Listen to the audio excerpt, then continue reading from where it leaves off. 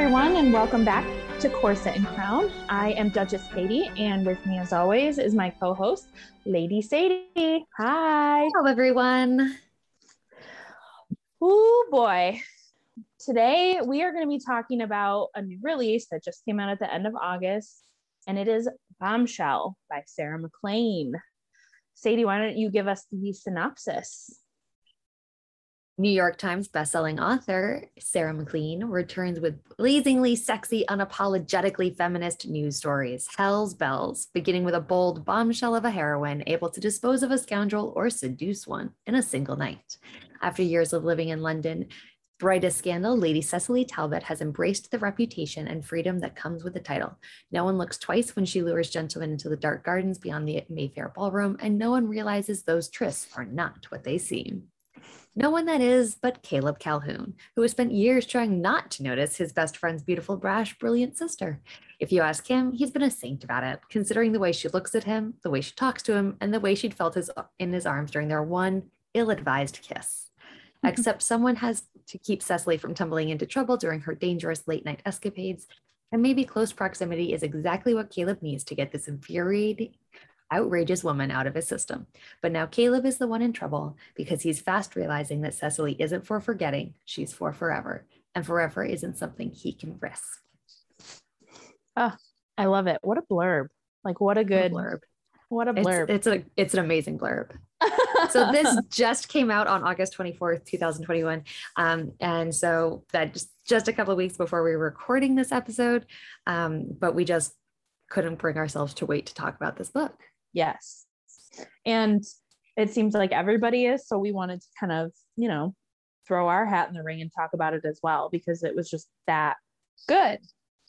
It was both one of our most anticipated reads of the year too. Oh yeah. No question. Well before Corset and Crown was a thing. Yeah. we've been talking about it for forever, it feels like. So it's just kind of perfect that we get to squawk about it for a minute. What are our tropes today, Duchess Katie? Oh my gosh. So I feel like we can't call this enemies to lovers because it's rivals to lovers. Yeah. I was like, enemies seems too harsh because they're both very aware of each other, and they both, they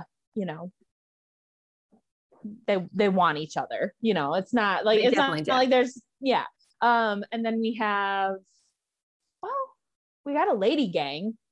We got a lady gang, and I'm trying to think of like your typical tropes, because right now I'm just thinking of all these different scenes and these different moments that happen in the book, and I'm like, stop thinking about that. You need to think about the tropes. What else? I'm completely drawing a blank. We have some best friends sibling, because Caleb is best friends with Serafina, who is Cecily's sister from a previous book in the MacLeaniverse. We have we definitely have some secret identity stuff. We have some secrets happening in the background stuff. And we definitely have some fight the patriarchy. There's a lot of fight the patriarchy. 75% of this book is fight the patriarchy, and I'm here for all of it. Yes, especially because that's been kind of Sarah's MO for a while now. So she's been slowly. I have the sweatshirt that says it. I think I have it on a mug. Read romance, fight the patriarchy. Yeah. So this is no surprise. These kind of tones and themes throughout Sarah's books. But what were your overall thoughts? I feel like people get where we're coming from at this point. The burn was slow. This was a slow burn, especially because they had history. Like, this wasn't really a second chance romance, but they definitely had history. And for so long, I was just wanting to smash their faces together. Yes. Now kiss. But I also genuinely enjoyed both of their own storylines so much. Heads up, guys, this is a gushing episode. I loved this. I loved the building of the Hell's Bells. I love the girl gang. I love the intersectionality of the feminism. I loved seeing characters from previous books like the Talbot sisters and Felicity shows up, and Nick and Nora show up. And so there's just like, it's very much a McLean verse book, which I think just made it for me. Oh yeah, no question. Well, and I think, and this is something that has just kind of been an opinion of mine with Sarah's books, especially, is that she's so good at getting you interested in the people are going to be a part of the rest of the series. Like, they're going to get their own books, but she never lets them overshadow whose book she's writing. But she gets you interested enough to like give a damn about what's going to happen next, and it enhances the story greatly. Like the rest of the Hell's Bells, I mean, the bar that they go to, that is primarily female, it is like all female. Like, they're not having like dudes stroll in. Yes, the place, literally called the place. And they go in there and they feel safe, with each other, and they have each other's backs. And, of course, Caleb has to muck it all up and being there with a cop, but I hope he gets a story though too. So uncool, bro.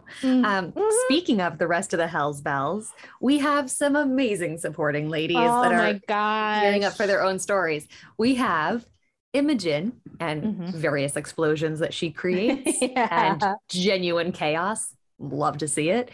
We have Adelaide, who everyone sort of forgets is there, but she doesn't forget them. And we have the Duchess. The Duchess. I'm particularly fond of that moniker. However, this is also something, and maybe I missed something in a previous book, or maybe I just, but when they kept referring to her as the Duchess, all I could think about was Chase. I was like, cloaked in mystery, this other person, you don't really know much about them. Like, they're there, they're present, their tone is there. So I'm just like, okay, who is this? And are we going to get thrown a curveball like we did in The Rules of Scoundrels in her second series with Chase? That's all I can think about. I read that series backwards. Oh my gosh, Sadie. I was like, I don't know what you're talking about. Now I remember that. And so I went back and I read them I have read them in order. Okay. And I see what you mean, but there is some Chase energy to Duchess. Yeah. One of my predictions was, I love to predict who the other pairs are going to be, because I'm a fangirl at heart, and we just love to pair people off. Yes. Or throuple people off, or just make people happy. And so we've got Imogen and a very fusty detective inspector who gave me some real Miss Scarlet and the Duke energy. Oh. Which, if you haven't watched that, that's really fun. And then we have Claiborne, who's a scary Duke and the Wallflower with Adelaide, I'm figuring, which is book 2. Adelaide is 2. Yeah. And then I really wondered, like, is this going to be a 4-book series unlike her usual trilogies? And is the Duchess going to have a romance, and how? Yeah. Like, is it going to be with this shady Duke that she's married to? Not a shady Duke? Is he even a Duke? Does he exist? Does he exist? Is he like a middle school boyfriend that you made up who goes to another school? He lives in Canada. Yeah. Oh, you told that lie too? No, I just live close to Canada. That was the lie. I mean, I did too. I grew up in Michigan. You're so Michigan, was right next door, Yeah. But I mean, overall, I thought that this book just, I mean, with Imogen's help, literally started off with a bang. I mean, you never want to get your hopes up too high with a new release from one of your favorite authors. Overhyping is a dangerous game. It really is, but I don't think that was done here. Like, I don't think that, I mean, the hype was well earned. Like, I thought that book just, it was a slow burn, but oh man, spoiler alert, there's a good danger bang like situation happening. There's some danger bang. There's some rain kissing. Yeah, I'm a fan of rain kissing. And a little short sick bed moment. Yeah. We have a gamekeeper's cottage where we have some dirty floor bangs. But when it burns, it does burn down the house. as a Sarah style. Yes, like exactly. She doesn't slow burn and then let it fizzle out. No.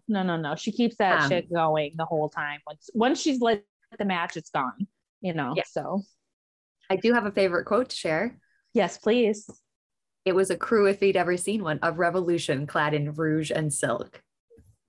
And that like set the tone for the whole book. That was like the second half of chapter 1, I think. And I was just like, Caleb gets it.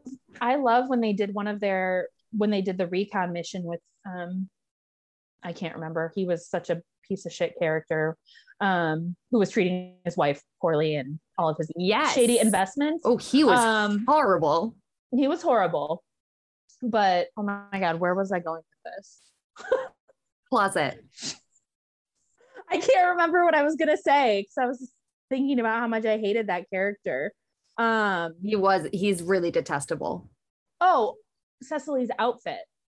Like she was wearing a coat and a cravat and breeches, and I love that. I love that for her. I love that for the women in the book. And Angela Reads Romance on Instagram, who always does illustrated covers and things like that. She illustrated Bombshell, and Cecily was wearing that outfit, and I love it. We love to see ladies in pants. Yeah, we deserve. I've been waiting for the fashion line that came out, that could come out of the Bare Knuckle Bastards, with the silk waistcoat and the over the knee pants. Come on, I'm waiting for it. I'll wear tails. It's cool. I'll dress up. Okay. I did have one thing I got a little confused by, and maybe you can help me because I didn't process this part well. So the kid, spoiler alert, there's a kid. Yeah. Not a secret baby. Thank goodness. Those freak me out, stress me out. But the kid is not the bad guys, right? It's not the bad guy's sons. It's just his sisters. So. Okay. Because I was like 18 years, but he's only 10. The numbers didn't line up because I think I was thinking too much like Courtney Milan's Bar Sinister series. Because that has some real icky vibes in the beginning, which are content warning. Like if you read that series, like come see me first. But I was real confused. I thought that might be the case at first, but the way that the time had the time had carried on, because I thought also maybe bad guy's dad might have. Yeah. But no, I am pretty sure that it's her actual husband, her partner. So yeah. Yep. So yeah. We love. Would you start Sarah MacLean here? I got a lot of people coming to me and being like, I haven't read Sarah MacLean. Should I start here? What do you think, Duchess Katie? I'd say if you've never read Sarah MacLean, this will give you a really good idea of kind of what she's been like recently. Because Sarah herself has said many times that she has wanted to break out of the ballroom in Mayfair and get into the down and dirty and spend time in Covent Garden and everything like that. So I think if you want to see what Sarah's been up to very recently and where she's going, this is a perfect place to start. But if you want to get a good taste, because all of the MacLeaniverse is completely connected. My favorite book and my favorite couple showed up in Daring and the Duke under nicknames, but they were there. Callie and Ralston were in Daring and the Duke very briefly, but she carries everything throughout. But without having read even the series that's tied to Hell's Bells, you won't be lost or anything. You'll just miss kind of the backstory on Cecily and Caleb. But again, not essential. It's not their love story when you meet them. So I think this would be a cool place to start if you've never read Sarah, but start from the beginning. Why not? If you have the time, I should say. I read Rules for Scoundrels out of order, and it's one of the few times in my life I've actually regretted doing that and being a chaos reader, because I wish I'd seen that coming. So from there on out, I did read her books in order. I have, but I would say you could definitely start here. I You might miss some of the references, but that's more fun for rereading later then. Yeah, truly. You'll miss some of the references, Easter egg later. Yeah. And it's not like it's going to ruin anything in the previous books. Yeah. And I would say, I would recommend this to anybody who is probably even new to historical romance. This would be a good book to start with your reading journey if you've never read historical romance or Sarah or anything like that. Like this is a perfect jumping off point, and it's a slow burn, but it's so good. The payoff is chef's kiss. I would say this is why I love modern historic romance. This book, Sarah MacLean, this book totally encompasses all the things that I love so much about it. But I would say that you could try this as a new HR reader, as an old HR reader, if you haven't tried modern HR, or if you just want to have a good fun romp and maybe take out some annoying dudes on the way. Yeah. Live your life. Hell yeah. It's going to be a good series. If we end up starting a gang, it happens, guys. It happens. All right. I think it's safe to say, Duchess Katie, that we may have liked this book. Yeah, I think maybe a little bit. Yeah. Or a lot. Just a smidge. For some content warnings for my friends who need those, I would say there is references to rape. There is no rape on the page. There is just references to it, not by the hero, not to the heroine, but to side characters. There is a depiction of spousal abuse and verbal abuse, and mentions of death of parents. Yes. And there is some violence on the page. There is some, I was going to say, there is some bloodshed and violence, but it's not like overly graphic. No. None of this is overly graphic. But like, it's not a Kerrigan Byrne level angst. Right. We don't get to that. But just in case you need that. In case you need that. But so I've started my countdown to book 2, which doesn't have a title or a release date, but I'm going to start counting down. But we're ready. We're ready anytime. Yes. I guess we will see you next time here. Bye, everybody. Bye.